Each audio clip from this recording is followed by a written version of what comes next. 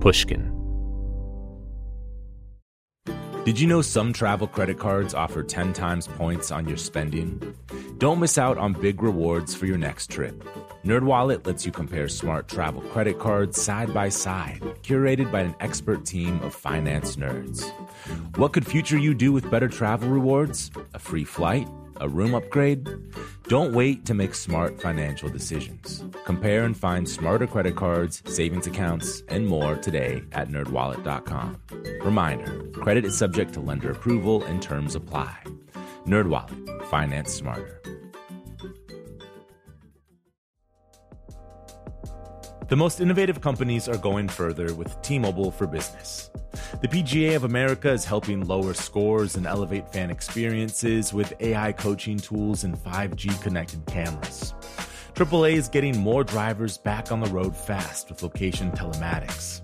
And the Las Vegas Grand Prix is powering race day operations with 5G connectivity, giving fans an experience at the speed they deserve. This is accelerating innovation with T-Mobile for Business. Take your business further at T-Mobile.com/now. Willie Nelson, Waylon Jennings, Chris Christopherson. Before they were legends of outlaw country, they were lost souls looking for their sound. Don't miss Mandy Moore and the new scripted Audible original, The Boar's Nest, Sue Brewer and the Birth of Outlaw Country Music. Discover the true untold story of the extraordinary woman behind the outlaw country music movement and its biggest stars. Hear how one woman's vision and her tiny living room, far from Nashville's Music Row, became the epicenter of a musical movement. Mandy Moore as Sue Brewer in The Boar's Nest. Listen now at audible.com/The Boar's Nest. Describing Bruce Springsteen as a great American singer-songwriter is a massive understatement. He's the boss. And at this point, 5 decades into his remarkable career, Bruce Springsteen is also a national treasure. His voice is unmistakable. Classic anthems like Born to Run, Hungry Heart, and Jungle Land defined the American working-class psyche in the 70s and 80s. Today, Bruce has reached rarefied air. He's sold more than 150 million albums worldwide, and he's won 20 Grammys. And at 71 years old, there's still no stopping him. He recorded his latest album, Letter to You, with the E Street Band in just 4 days. The album dives deep into the theme of loss and also includes 3 songs that Bruce wrote 50 years ago. In this interview with Malcolm Gladwell and Rick Rubin, Bruce Springsteen talks about how his Irish and Italian sides have physically manifested into songs over the years. He also describes the moment when Barack Obama gave him the idea for his intimate Broadway show, and how listening to Born to Run 45 years after it was released made Bruce realize just how good he really is. This is Broken Record, liner notes for the digital age. I'm Justin Richmond. Here's Malcolm Gladwell, Rick Rubin, and Bruce Springsteen. Congratulations on the new album. Thank you, my friend. It's really good. Thank you. Thank you very much. I appreciate it. Is it the first time that you recorded live with the band in this way? We have had instances where it was not uncommon for us to get the band and track in the studio and then overdub instruments, replace instruments, and re-sing vocals. And that was a pretty common way for us to record in the 70s. And we would occasionally hit something where it was completely live. The record Darkness on the Edge of Town is completely live. Born in the USA, that one cut is completely live. But it was a bit of an exception. And so we've never had a situation where we've brought the entire band in, restricted ourselves to simply the instruments that are in the band, and then cut everything live, including the lead vocal at one time. Wow. And we did 3 hours a song, 2 songs a day. Amazing. And both Darkness and Born to Run took a year more to record? Yeah, Born to Run was a good probably a year.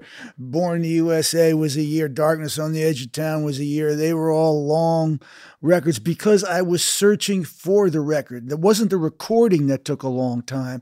It was the fact that I was searching for my album in the midst of, say, 20, 30, 40 songs and trying to find out what I had to say.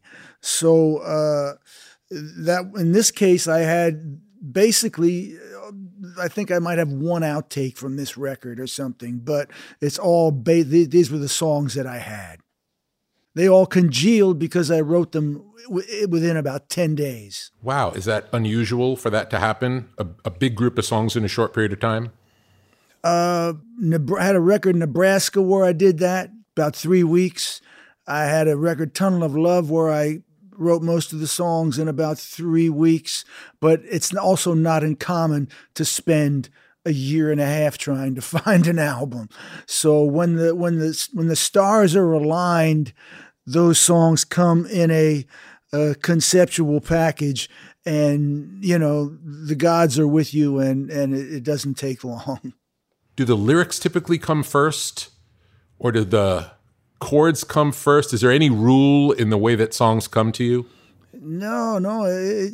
When I was younger, I would write the lyrics as poetry. On my first album, almost all of the lyrics came first because I had in my mind that I was that kind of a writer.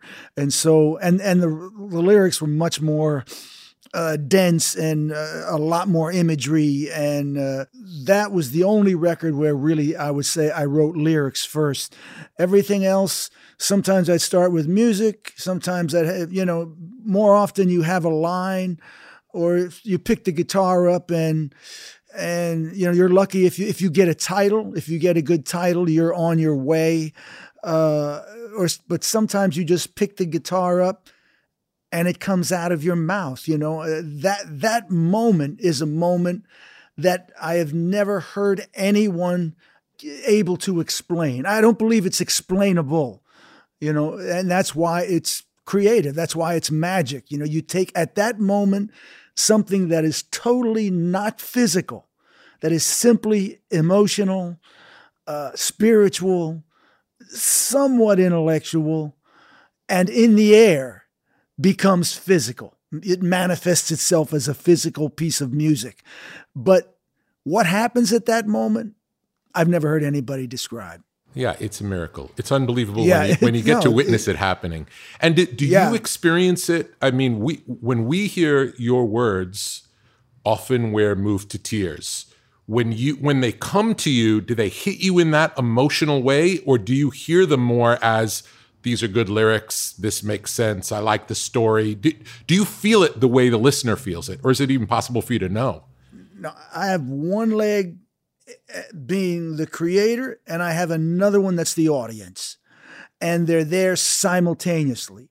And if I come up with something that's moving, I think I feel the same response, even while I'm creating it, that the audience is going to feel.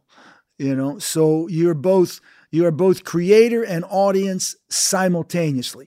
And partially by being the audience, it's assisting you in judging the quality of what you've done. Yeah, it's a great feeling, that feeling of, I guess that's the reason we do it. It's the best feeling in the world. There's nothing like that moment when you go, there it is. God damn, I knew I had one more in me. It's one of those moments. And leading up to this album, how much was planned before the songs came? In other words, did the songs lead the charge, or were you thinking, I really want to make an album, it's been a while? What do you feel like?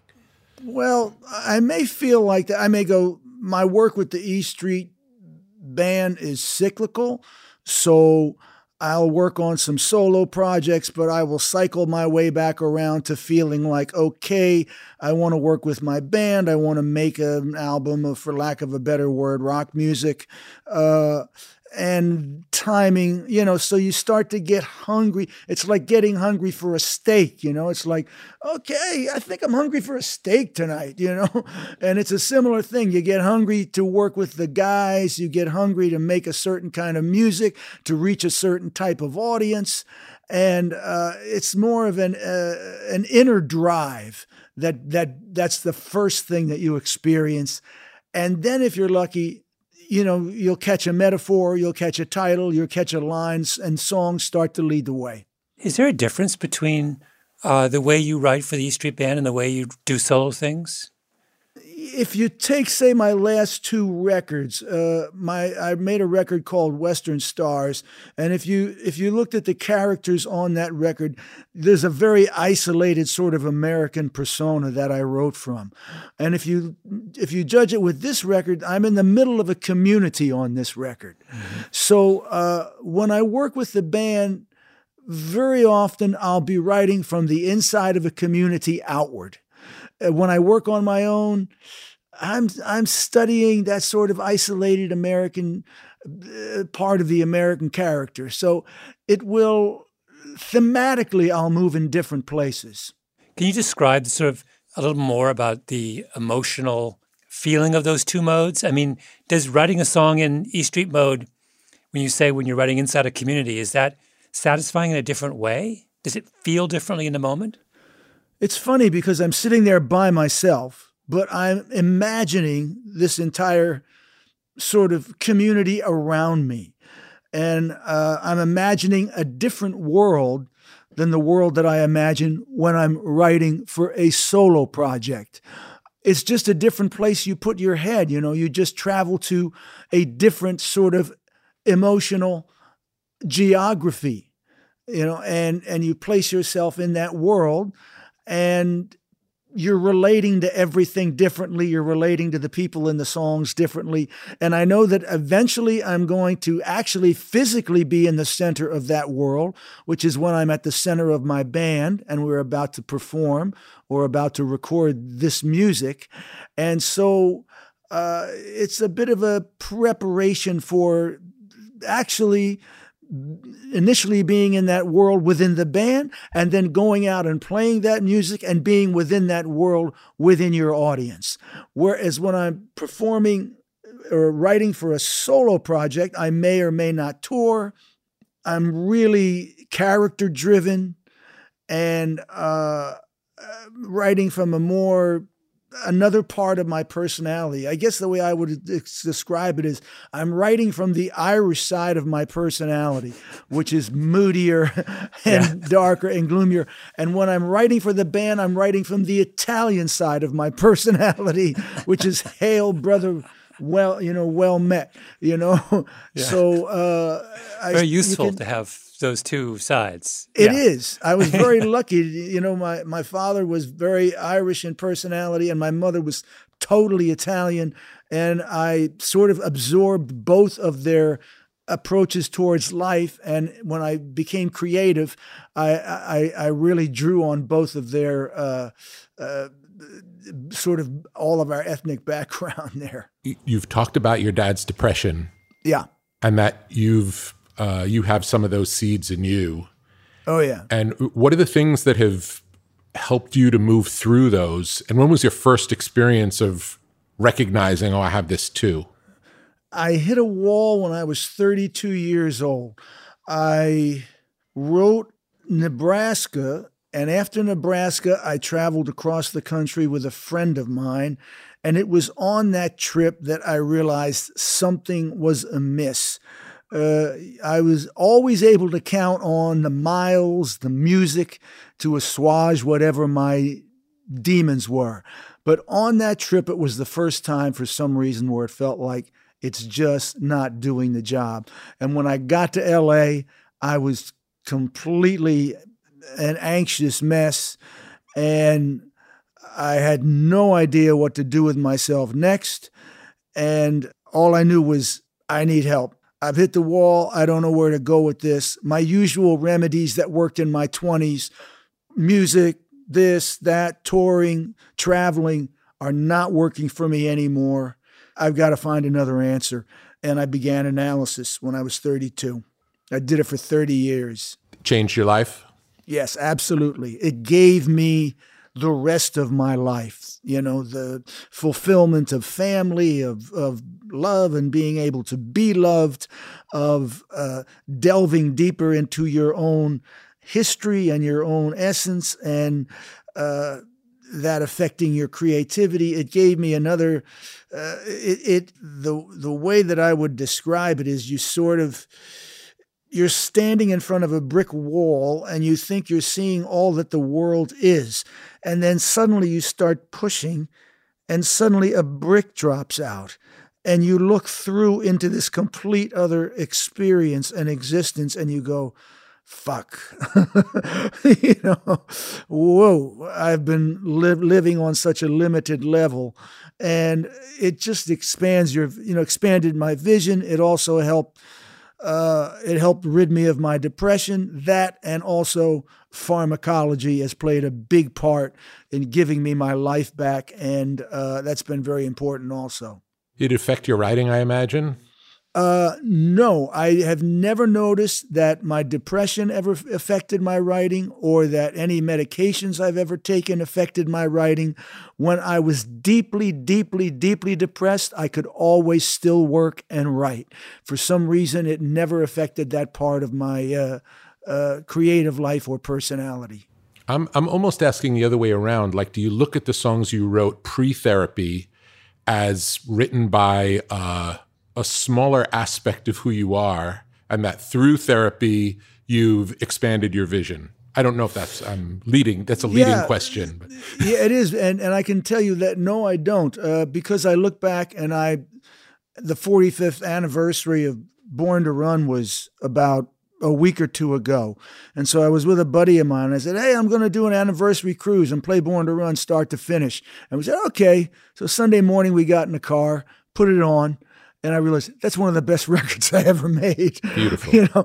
If I listen to Nebraska, I go, that's one of the best records I ever made. So the dealing with my own personal depression, the material I wrote previous to that really was unscathed and untouched, and it did not limit the scope of my writing in any way, in any real way. I look back and say some of my best records were pre-analysis and post-analysis. Has music inspired your writing more than anything else, or has literature played a role in lyrics and song structure for you? Everything I learned musically, I probably learned between 1965 and 1968, between when I was 15 and 18. I was an astute student of Top 40 radio, where the masters of songwriting and record making existed at that moment in time. I studied that like it was for my master's degree. And I would say that maybe into the early 70s, but shortly thereafter, I stopped looking towards music for specific information, and I began in the late 70s to get more inspiration from reading a lot of film, a lot of noir, James M. Cain, Flannery O'Connor, Jim Thompson, and from watching films, John Ford and Howard Hawks, and a lot of film noir. So I began to get a lot more inspiration from literature and film the older that I got.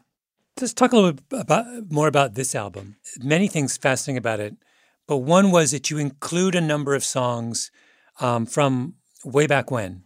Yeah. First of all, what was behind that decision? Start with that. Why did you want to put these, particularly If I Was the Priest? As most creative things, it's a non-decision. I don't operate from deciding first. I operate from an internal hunger, and my decisions come from there. So in this case, I happened to record a song that's on the record called Janie Needs a Shooter, and I recorded it. I said, I'm going to record this for Record Day in the United States. You put one song out.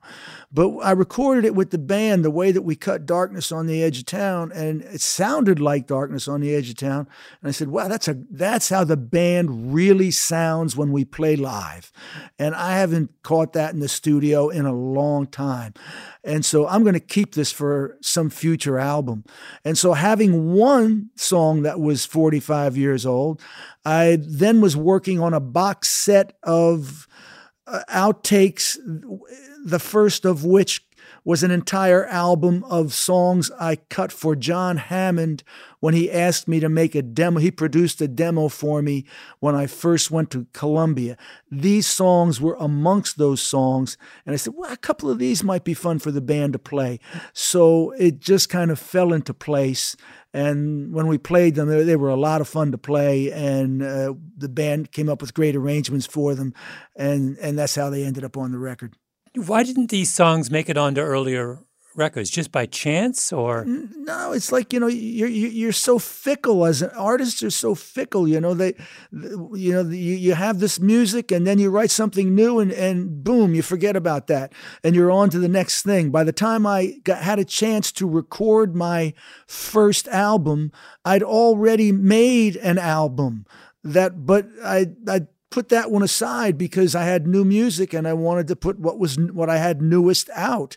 And so there was an album that was pre-Greetings from Asbury Park that was all of this acoustic music with this type of lyric writing, and more than an album, almost 2 albums and an album and a half that never got released. Mm-hmm. How does it feel to, for the first time, release a song that you wrote 45 years ago? Yeah, the 2 songs, If I Were the Priest and Song for Orphans, are 50 years old. 50 years old. And it felt like I wrote them yesterday, except I wouldn't write in that style now. That very verbose, heavy amount of images. I just don't write that way anymore. I write more colloquially. And so it was kind of fun to wrap my head around singing all those words again. I realized, gee, this was really a great part of my writing life, and I kind of left it too soon because of the new Dylan comparisons. I got sensitive about it, and I put it away a little too soon because really I kind of had my own style of writing in that style. And looking back, I said, I wouldn't have mind making another record or 2 in that style, but I was very I was young, sensitive about creating my own identity, and so I left that style of writing behind rather quickly. You hear it on the first 3 albums, and you hear it less each album, Mm-hmm. And by the time I get The Darkness, I'm done with it. There's still time to make those albums, I know. I got all the material sitting there. I may do that. So you played If I Was a Priest for Hammond. You were auditioning for Hammond. Yes. One of the most legendary figures in rock and roll history. Could you take us back to that moment? Were you scared? I was on the elevator going up to what might have been the 30th floor in Black Rock, which was with my manager. And John Hammond, to give you an idea what the record business was like, was seeing nobodies who he did not know at all off the streets of New York City who simply talked their way through his secretary. Mike Appel was very good at that, and he did it. So here we've got a 30-minute audition with John Hammond. We go up. On the way up, I'm going, well, it's like this. I have nothing. When I come back, I'm not going to have any less than I have right now. So I'm trying to talk myself into not being nervous. It almost worked, but not quite. What else did you play for him? Do you remember? I played If I Were the Priest. The first song I played for him was It's Hard to Be a Saint in the City, which ended up on my first record. And I believe I played a song for him called Growing Up. I only played about 3 songs. And after I played one song, and he said, "You got to be on Columbia Records." Wow! Oh wow! It was that sudden. Yeah. He didn't wait to hear the second one. I played the first. He said, "You got to be on Columbia Records." Wow! I said, "Okay." We always invite the people we interview on Broken Record to play little bits of songs if they want to. Sure. I'd love to hear a piece of whatever you want, but I was going to suggest, if I was a priest, can we recreate the John Hammond audition here? Oh man, I don't know. I don't know if I even know those words. I know because there's a Yeah. Wait, John Hammond apparently said the minute he heard that song, he knew you were a Catholic. Oh yeah. He was really excited about it. That's what he loved. He loved the screwed up Catholicism in it.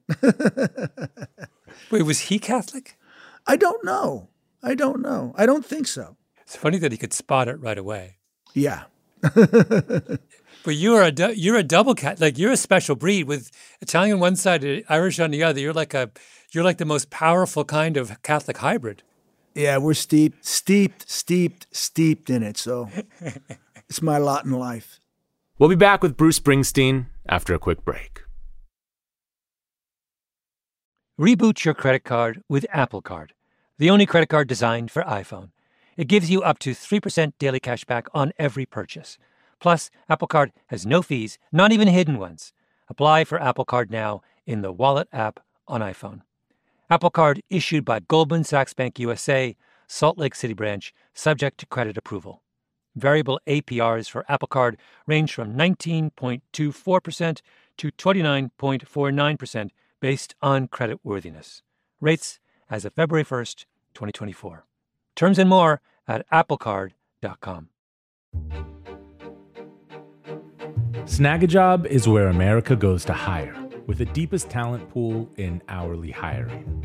With access to over 6 million active hourly workers, Snagajob is the all-in-one solution for hiring high-quality employees who can cover all your needs: on demand, temp to hire, part-time, or full-time.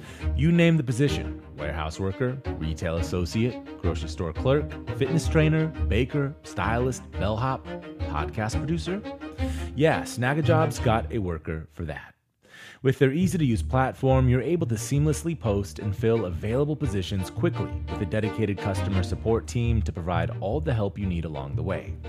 Kind of nice knowing you have a talent pool like that in your own backyard, right? Snagajob is the partner you need to keep your business running smoothly. Visit snagajob.com or text SNAG to 242-424 to talk to an expert. Snagajob.com, where America goes to hire. Hello. This is Malcolm Gladwell from Revisionist History. Let me tell you an unconventional story about a healthcare group that wanted to improve their efficiency. Boston Children's Hospital. They were already a leading pediatric facility. Their patient outcomes, workflows, and delivery of care were already great. But they wondered, how can we make it better? So the hospital got to work. Their idea was to build what they called clinical mobility, meaning a system which would allow their staff to access information and interact with patients on mobile devices, anywhere in the hospital. And what made that possible? 5G. The hospital rebuilt their entire system with 5G technology at its core. That infrastructure now supports thousands of phones and tablets so practitioners can communicate with patients on a whole new level. Boston Children's also made sure the system could flex and scale to handle medical advancements like robotic surgery and virtual reality for training and research. This was worlds away from how they had previously operated. This innovative work hasn't gone unnoticed, first by patients, but also by their peers. Boston Children's was a first-place winner in the industry category at last year's Unconventional Awards from T-Mobile for Business, an event that celebrates customers who've dared to innovate for the sake of innovation. If the Boston Children's story rings a bell with you, if your team has asked the same questions about building a better business solution, I encourage you to enter this year's awards. It's a great way to be recognized for smart, disruptive thinking in front of some of your industry's most influential leaders. You can enter at tmobile.com/unconventional awards. That's tmobile.com/unconventional awards. I'll save you a seat.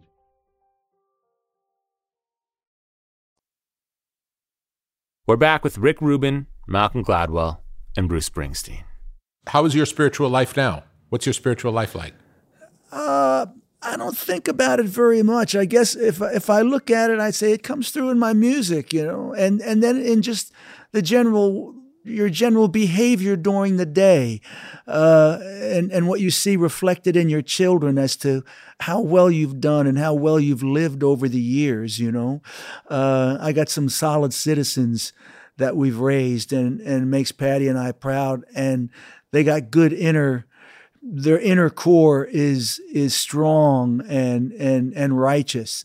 And so we go, well, we must have done something right. We had no dogma or religion, but we just had a way of living that I hope passed on a little bit of righteousness for them. And so if I observe it in any way, it's purely through listening and looking back at my songs and seeing where they were influenced by my Catholic faith and or by a spirituality in general. I basically consider myself a spiritual songwriter, in that primarily I want you to dance, I want to entertain you, I want you to listen to my music and wash your clothes and vacuum your floor, and I'm also trying to address your soul. So beautiful. Mm-hmm. And this album, there's a powerful theme of loss in this album. Yeah.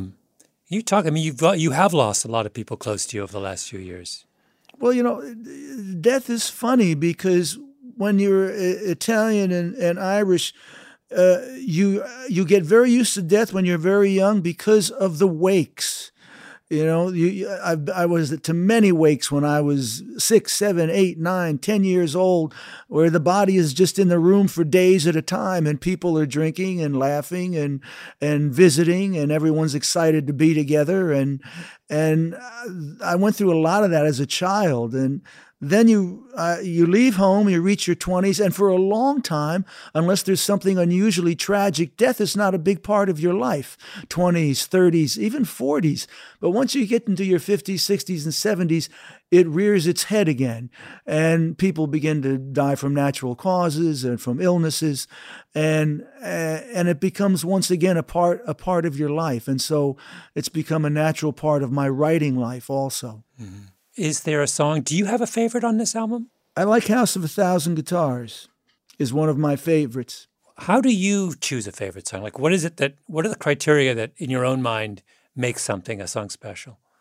I knew when I was writing it, I knew that there was just something to it that spoke to me, and while I was writing, I said, oh, that's a great title.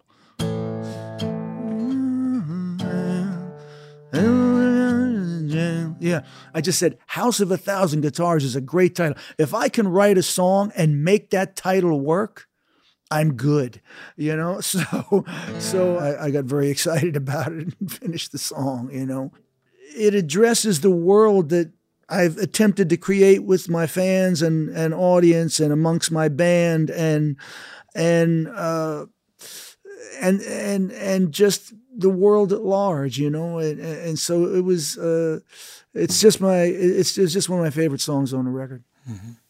Has your relationship to any of the songs changed over time? Like you said, you did a listen to Born to Run recently for the 45th anniversary, and when you listen back, I know you liked it. Did anything strike you as surprising, or did any of the meanings change? What was the experience like?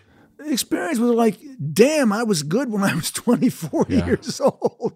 There was and sort of being surprised. One thing I was surprised at is how well it was recorded. It really, when I played it back, it sounded quite modern. And then I was a little shocked at the depth and detail of the music that I was writing at that age, because I didn't really play that well. I had a little Aeolian spinet piano that was half out of tune, and I wrote all of those introductions to Jungle Land, to Backstreets, Meeting Across the River. Born to Run was written largely on piano, which is why Roy Bittan plays such a stellar role on the record, because I wrote most of the songs on the piano. And so I think I went back, and it was just fun to realize, wow, I was really I was really my musical tastes and abilities were quite sophisticated for when I was so young, because I probably wrote most of Born to Run when I was just 24, and we recorded it and released it when I was 25. And you play those songs, you play many of those songs live over the years, but you probably don't have much opportunity or reason to go back and listen to the album. No, I hadn't listened to the record. I think I listened to it on its 40th anniversary, but before that, probably not in 20 years. Was there any moment in listening to it where you were taken aback, where you heard something that you don't remember was there, or something that took you by surprise? No, I think it was just when I listened to it in its entirety, how complete and full it was, and how well conceived it was, given how young I was. If I hear one of the cuts, I go, yeah, it's pretty good. But if I hear the album in its entirety, I go, that's a little better than that. Do you ever realize anything about yourself looking back on the songs? Yeah, your songs are generally out in front of your personal development.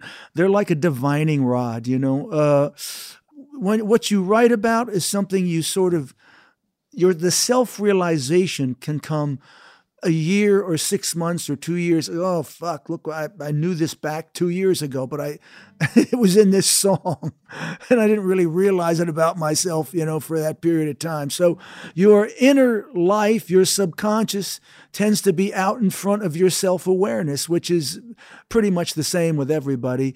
In my case, I record it. I actually record that subconscious and then have a chance to go back and literally look at it and realize that it took me a while to get there personally. Would you say most songs start from the subconscious and then work their way up, or do some songs just start intellectually for you? Anything that starts intellectually usually sucks. I almost always depend on some inner life sending a message to my brain to get active and to employ the mechanics that I've learned over and the craft I've learned over the years. But it always comes out of the heart and soul first. So that's generally the process of my writing. Have you ever kept a dream journal?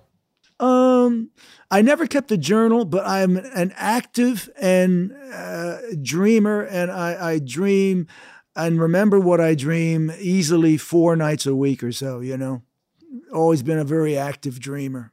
And the only time I kept a bit of a journal was when I was doing some dream work with my therapist. Would you say that a song comes up like a dream comes up? Is there a relationship? No. All the years that I've followed my dreams, I've written one song out of a dream that was worth anything. And it's just a little sleeper on a record called Working on a Dream, as a matter of fact, called Surprise, Surprise. It's a nice little song. And I actually came up with it. Usually when you're dreaming, if you write something, you think it's phenomenal, and then you wake up and you actually play it, and it's not very good at all. The dream enhances your experience of it. It was literally just one song where it paid off in the end. How much of who you are came from what you've learned versus inborn? That's probably a 50-50, I'd say. Nurture, nature. I would say that you come out with a certain personality, and that personality infects everything you do, your behavior, and what you create for the rest of your life. Then you learn your craft, and you process who you are through your craft and through the mechanics of what you've learned. But I think the essence of who you are is with you at birth. I think it can be distorted. You can irreparably harm that person, and you can do great destruction to it, and in which case your life will take different paths. But if it's even remotely nurtured, I believe that it's such a strong force that it's going to push through and you're going to find some expression for it in some form as your life goes by, you know. But I kind of go half and half with that because I got into, say, a lot of noir writing and film noir, and there you get Nebraska and Ghost of Tom Joad and Devils and Dust, where I write a lot of noir stories in my narrative writing and the kind of narrative writing that I do. So that comes from just what I was attracted to, but also then I'd have to say, but that really came out of the Irish part of my personality that I was given from my father. So you can trace it immediately back to your birth also. What was the music playing around your house when you were growing up? No music. Really? No music, no music, no books, no films. Wow. It was strictly television and top 40 radio. When did you first start playing piano? I was really young. My aunt had a piano in her foyer, and we would visit my Italian grandmother who lived to be 100 years old every Sunday. And so when my mother was upstairs with her mother, because they only spoke Italian, I was downstairs in the foyer tinkling around on my aunt's piano.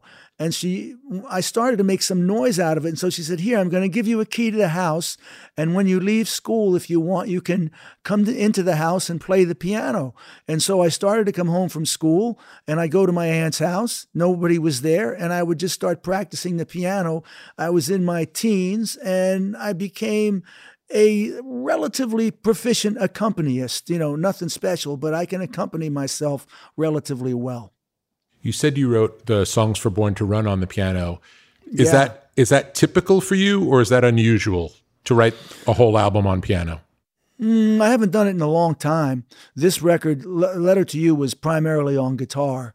Back in that time, I wrote Racing in the Street, a song called Racing in the Street was on piano. That was a bit of a unique record in that I wrote a lot of. But if you go back and hear all the musical introductions and things, you'll see how it was piano based. How many songs have you written that you haven't released? Oh, at least 100. Wow. You know, and we already put out a 70 box set of stuff from the vault, 10 years ago, but I still have tons of stuff left. Are you writing all the time? No, I write very rarely.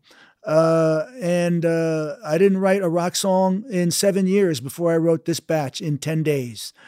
So I write when the writing is there and when I'm sort of inspired, and I don't worry about not writing.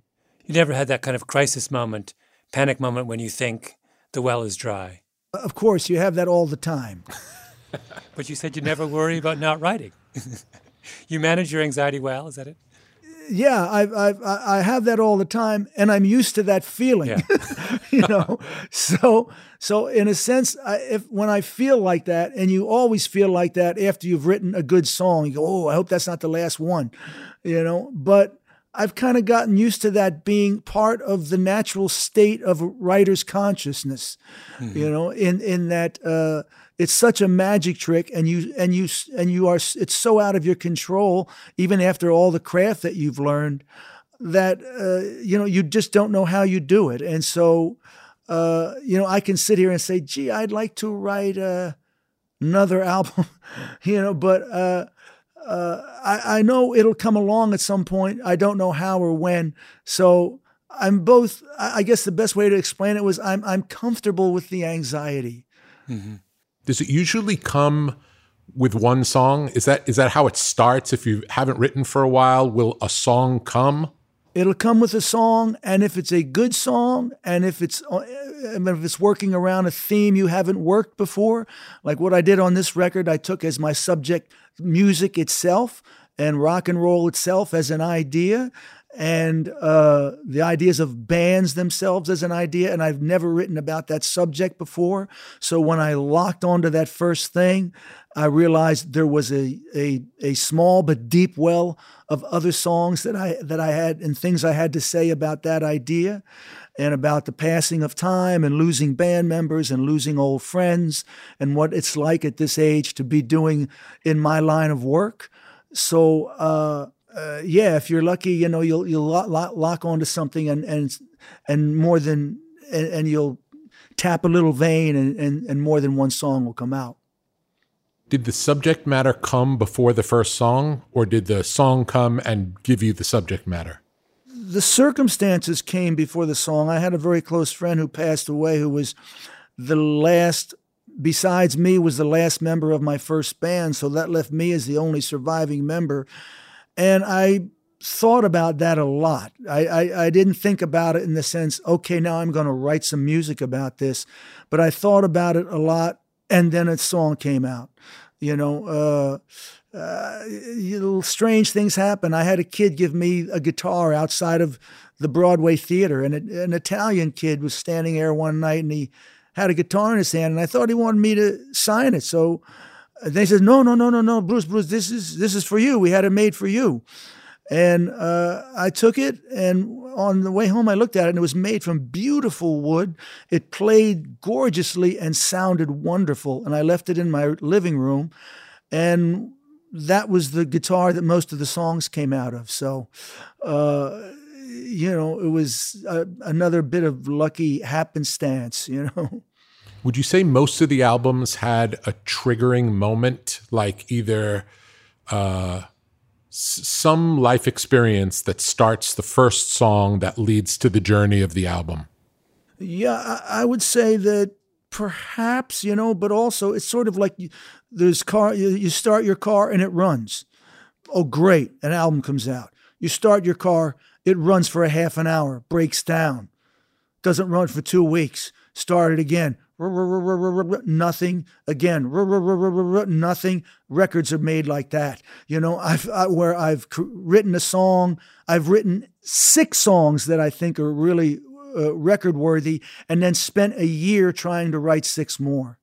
Wow. So it's simply not predictable, and you have to get used to withstanding that anxiety, and you have to get comfortable with it, because Born in the USA, I think I wrote 8 or 9 of those songs, and then spent a year waiting for Dancing in the Dark, Bobby Jean, and No Surrender. And wow, that was just the way it went. I didn't have an album till I had that music, even if I had 9 good songs sitting there. We'll be back with more from Bruce Springsteen after a quick break.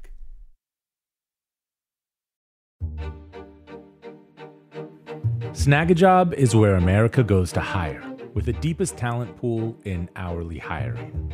With access to over 6 million active hourly workers, Snagajob is the all-in-one solution for hiring high-quality employees who can cover all your needs: on demand, temp to hire, part-time, or full-time.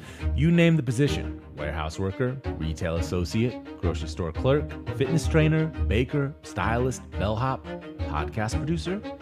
Yeah, Snagajob's got a worker for that.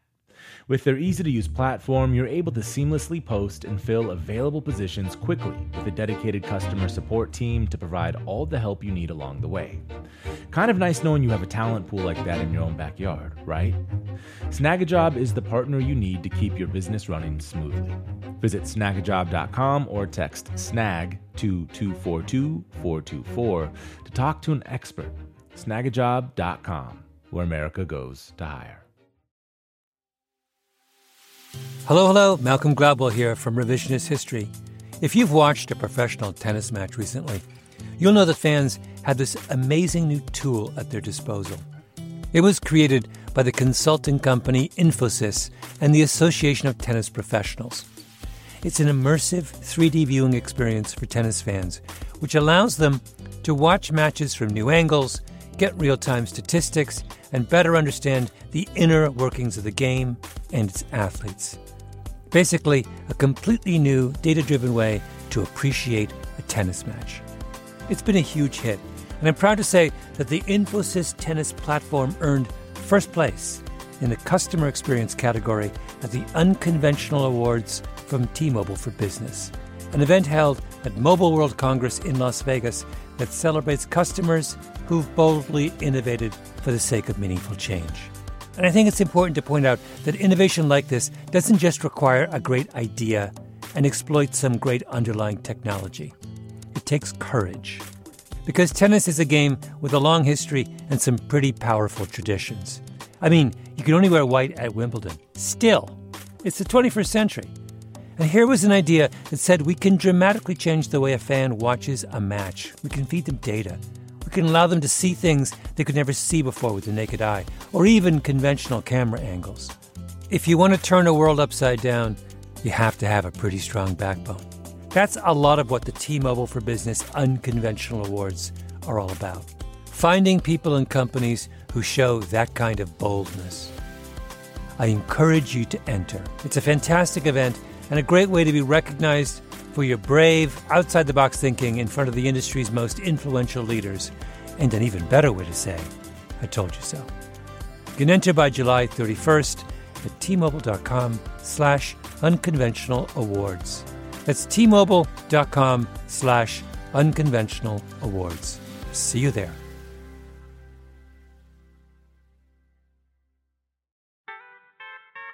Willie Nelson, Waylon Jennings, Kris Kristofferson. How did the biggest names in outlaw country start a musical revolution? Through one woman's vision from one tiny living room. Don't miss Mandy Moore as Sue Brewer in the new scripted Audible original, The Boar's Nest, Sue Brewer and the Birth of Outlaw Country Music. Discover the true, untold story of the extraordinary woman behind the outlaw country music movement and its biggest stars. Brewer helped shape the sound and soul of country music as we know it today, despite never picking up an instrument herself.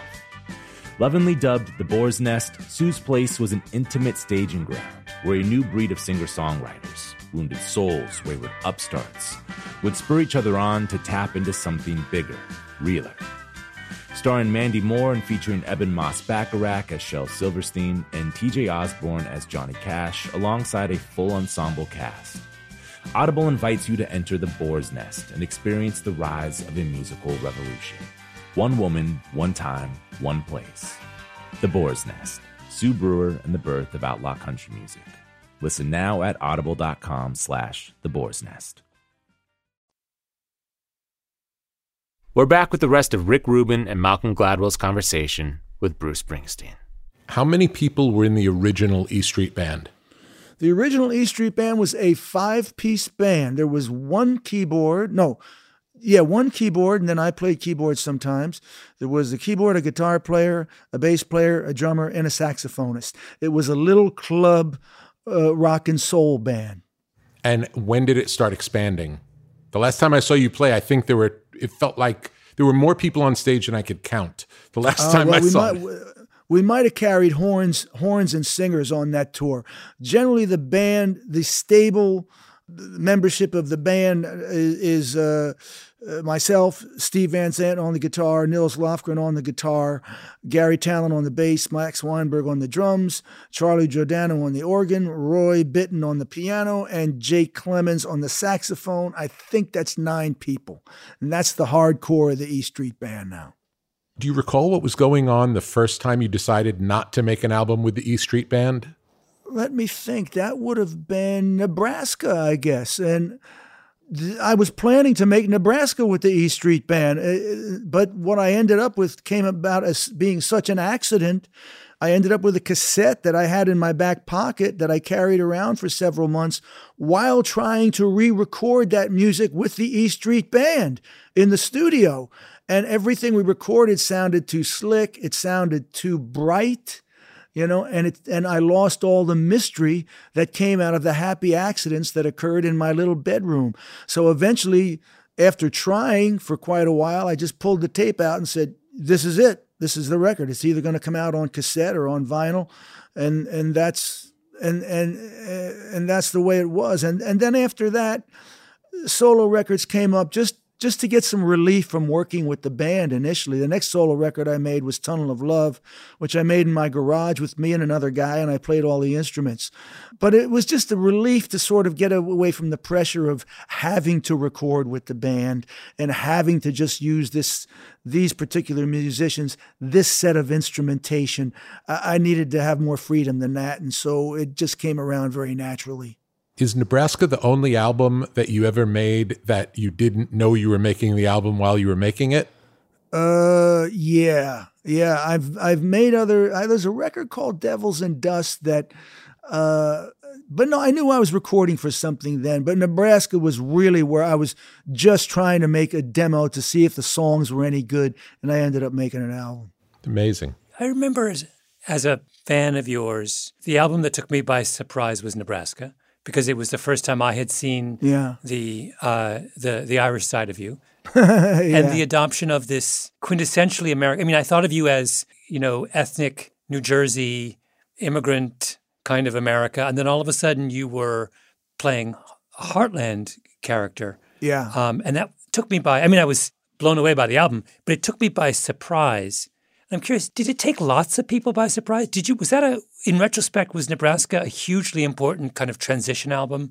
It was for me because I studied I came upon a whole type of writing that really began on the River album with the River and with a song called Stolen Car. There was a narrative type of writing, a storytelling type of writing that maybe you would go back to Woody Guthrie or Talking Blues, but basically it was inspired by books and cinema that I was interested in at that moment, and also of creating a character that was wider than just the character that came out of New Jersey. That was just a broader American voice I was interested in at that time. So the record came out. People didn't know what to make of it. It got a little bit of airplay. It got a lot of nice reviews, and I didn't tour on it, and it disappeared rather shortly. I'm very surprised to hear you say it disappeared, because I feel like it's one of the records that has had the greatest long-term. Yeah. I'm just me sort of commercially, I see. Yeah. But it has had, if I meet a lot of young people, that's their record for one reason or another. Maybe because it came up shortly after the punk revolution. And I've seen it described as one of the first punk acoustic albums, So it sort of is in a funny way, in that it was completely done at home, do it yourself, cost $1,000, little 4-track tape player, mixed onto a beatbox through a Gibson guitar Echoplex that was running slow, and just this mysterious creation came out of it, Do you think that the kinds of people who were attracted to that record and to the subsequent Irish side, if you want to use that paradigm, are different kind of fan for that music than you are for the other kinds of music? Yeah. When I play, I have a lot of different types of audiences, and I believe I have an audience that's probably interested in that side of what I do, and maybe a little less of the electric side of what I do. Though I think I have an audience that pretty much follows me through both iterations of my creative life. But I'm very conscious at night when we come out in the stadium or in an arena of that, the fact that I'm playing to casual listeners. I'm playing to hardcore listeners. And so I try to build a show that sort of addresses those things, But I have to be aware that I'm playing to a lot of different audiences at once. Mm-hmm. Do you remember what the first song you wrote for Nebraska was? I believe it was Nebraska itself. This is an aside, but I love Nebraska so completely, and it was my moment when I came for the Italian and stayed for the Irishman. But with Nebraska, the Frankie and Johnny song redeems the whole album. Oh, it was always the one that stuck in my head, because it's the one where the guy does the morally right thing. Man gives up on his family, he ain't no good, whatever that line is. Yeah. The rest is about these people who have somehow kind of fallen away, and then in the middle of it you have the sheriff who understands that his connection to his brother is more important than his badge. And it's just, I just thought that was suddenly this ray of sunshine comes through in that, and it just put that album on a different level for me. Well, the whole record is about a fallen world, that we all have to live in. That song, you're right. There's a little bit of redemption in it. And it's one of my favorite songs on the record, Highway Patrolman. Highway Patrolman. More than a little bit. Wait, Bruce, more than a little bit. A lot of it is, there's a whole lot of redemption. That's Jesus on the cross in that album. That's like... Yeah, I hear you. On the subject of Catholicism, since we're sort of dancing around it. You said in a conversation with Martin Scorsese last year, you were talking about how much of your work is informed by having gone to Catholic school. Oh, yeah. And then we have that John Hammond comment about, I knew you were a Catholic. Can you put your finger on what is the Catholic part of your music? Well, I guess if I look back, it was great fear of a spiritual darkness is impressed upon you when you're very, very young. That's one thing. Perhaps the ability to work towards a spiritual light is also impressed upon you. So those are very high stakes. And if you live your life with those stakes on the table, it'll be an interesting experience, And that may be at the center of what my Catholic upbringing does for my music and perhaps for me also, That might explain some of it. I was gonna ask Bruce if you wanted to play another song off this latest album and give us a little bit of the backstory. Okay, let me see what I can find here.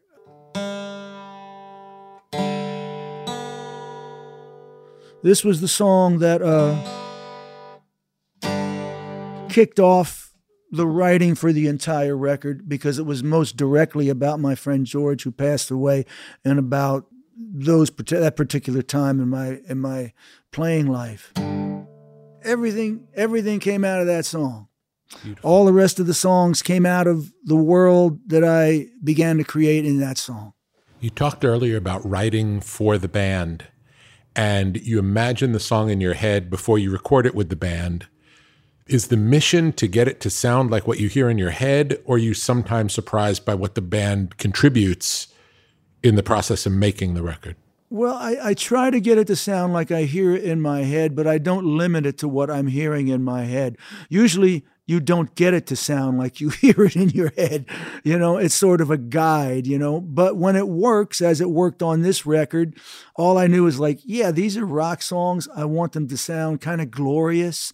And so when the band came in and performed them, this was a case where I got more out of I have a good producer, we have good recording technique right now, and the sound of the record is really quite lovely. And so I got a little more out of it than I might have been imagining when I came in, and that's always a sweet surprise.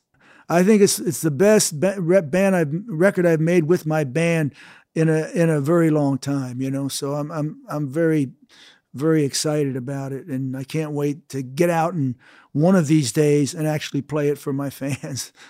Once, knock on wood, COVID passes, it will be how many years since you and the band have been touring? I believe we haven't toured now in 2, going on 3. So I think the last time we toured was 2017, perhaps. Counting our lucky stars. I'm looking towards 2022. I can't imagine there's really going to be anything going on this next year. And I'm hoping, if things work out, ideally, 2022 would be the earliest that you could expect people are going to feel comfortable going shoulder to shoulder again anywhere. Yeah, and you've never gotten tired of touring. No, I love to travel. I like staying in hotels. I like being in strange and different towns, and I still like it as much as I did when I was young, though I'm very happy now to actually have a real home to come back to. Yeah. Beautiful. You mentioned in the, I think it was in the Broadway piece, you talked about blank pages and the feeling of having nothing when you were young, the sense of not having anything to do and feeling this freedom going forward, even though there was nothing really to look forward to, but you just had a sense of freedom. Sure. Do you ever want to re-embrace with that and stop working and create a new blank page and imagine a life of just whatever that would be, freedom? I would have to ruin my entire existence to do that, which I'm sort of not exactly willing to do at this late date, But I still have that sense of my life makes room for those blank pages within a certain set of limitations. And that satisfies me. That this whole album and experience with the band was an entirely blank page that we got to fill from absolutely nothing. So I'm satisfied with that. This is kind of a personal question. I love the Broadway show. I really love the Broadway show. And I want to talk about how that came about, what gave you the idea. But the personal part of it is you talk a lot about being a con man of sorts, or a phony. You start the show that way. And you talk about how the songs are not necessarily representative of your life, but more maybe of your dad or of things that you've seen, your situation growing up. With the stories, the new stories that you told in the play, are they all really your experiences, or are those also embellished? Well, I would say that I have a funny job in that when you write and sing something and you do it really well, it's so credible that people simply believe it's you. 90% of the time, there is an emotional truth, a spiritual truth that you have to draw up from inside of your essence for that piece of work to be credible. But how you said it, the incidences, the details, the story itself can be a complete work of imagination. So you have to be able to draw on your own inner truth, but at the same time, you can dress it up in any monkey suit that you want. And I often do, and so writing is largely an act of the imagination, but which is where you get your geography, your detail of character, but for that character and geography to come to life, into a real breathing world, you have got to tap into your own true inner life. So when you're doing both of those things, you're writing well. Beautiful, beautiful. So tell me about how the Broadway show came about.